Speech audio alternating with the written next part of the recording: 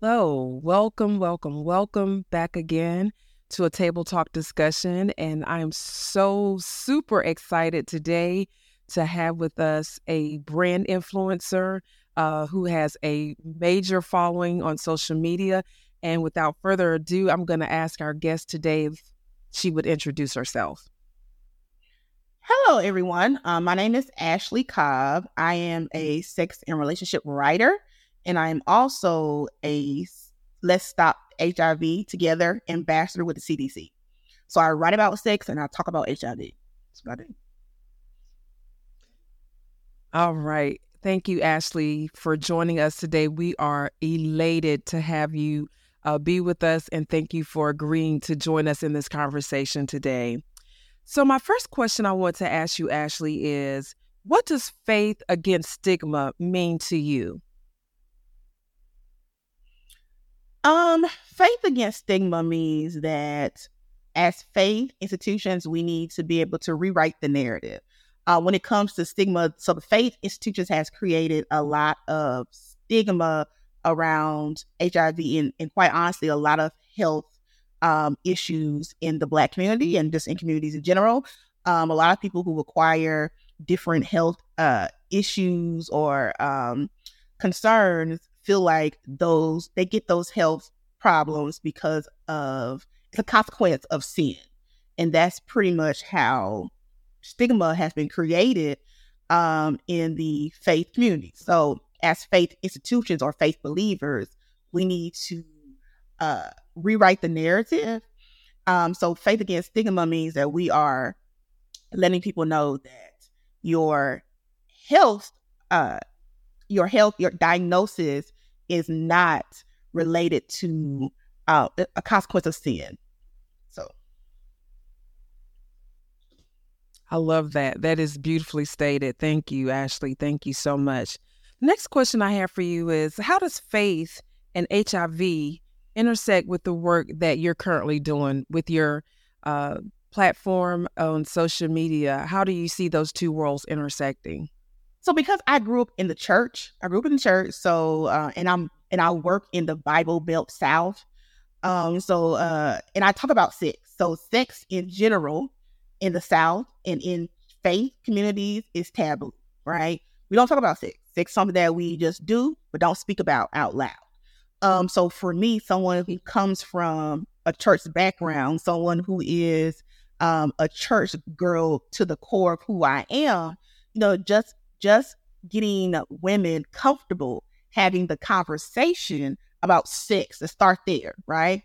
Is part of my uphill battle.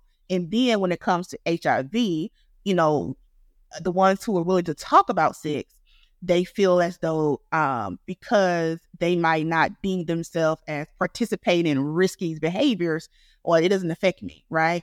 But honestly, if you are a Black woman, we're at risk because we're Black and we're Black women, and HIV already disproportionately affects us.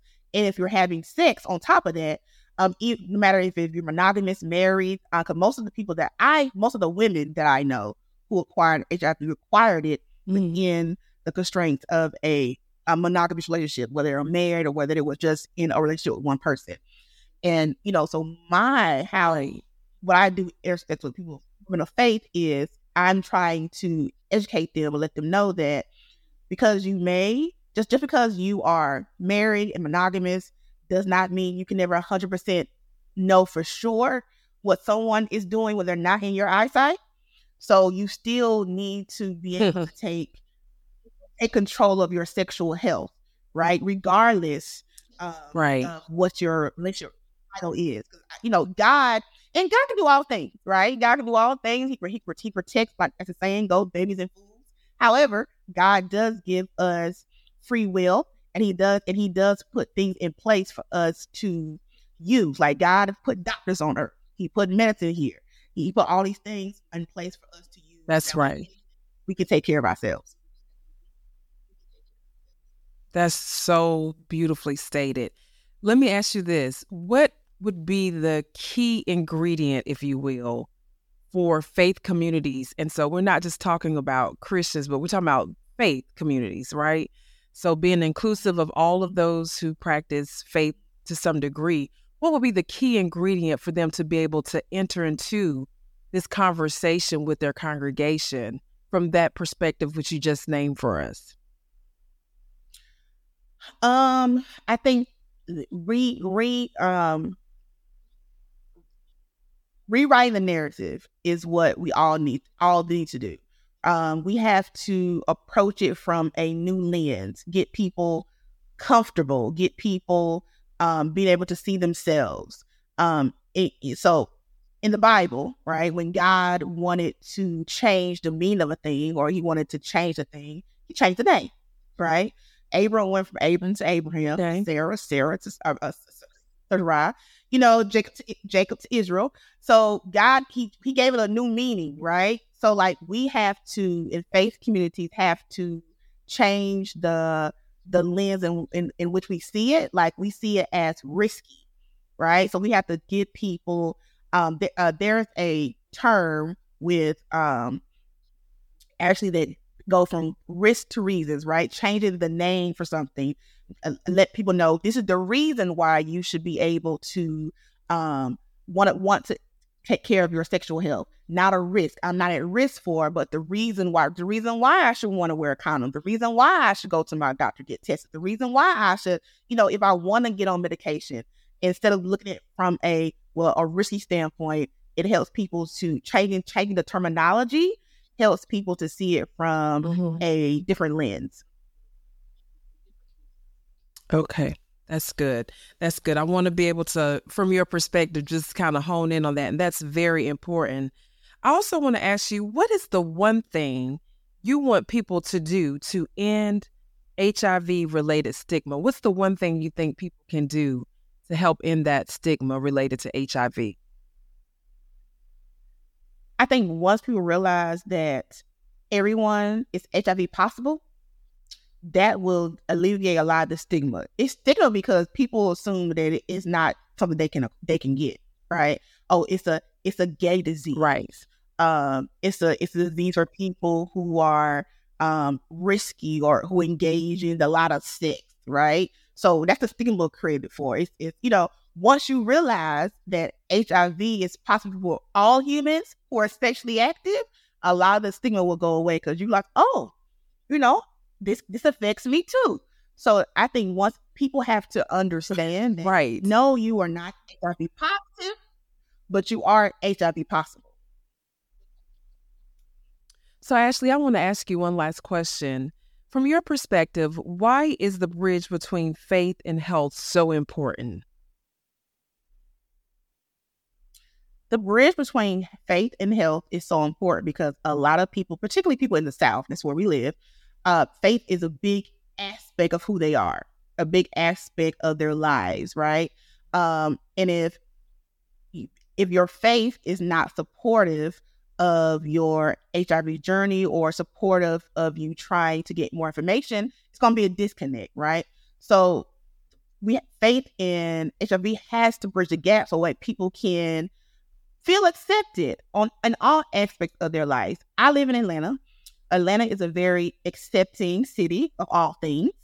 And what I like here is there's a church here in Atlanta that is it's geared towards LGBTQ plus community, and that church particularly has like a lot of like HIV positive members, and I like that church they feel accepted. They don't feel like people are looking at them or people are whispering about them or people like, oh, that's Susie over there. No. So all churches need to get, all faith-based institutions need to get to the place where people feel accepted regardless of their HIV status. Beautifully stated, Ashley. And so, Ashley, if you will, please share with us how we might be able to get in contact with you via social media, any of your handles. We were going to ask for you to share that at this time. So you can follow me on all places, on all social media accounts under Sex with Ashley. So at Sex with Ashley on all social media pages. All right. Well, Ashley, thank you for joining us today. We were delighted to have you with us. Are there any takeaways, any last minute thoughts that you want to share on this platform in regards to HIV and faith? Know your status. I tell people to get tested regardless if you're married, single, whatever.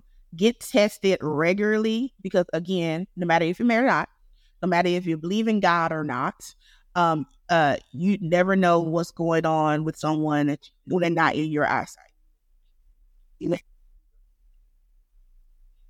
Thank you so much, Ashley. Thanks for joining us today. That concludes our segment. Have a great day.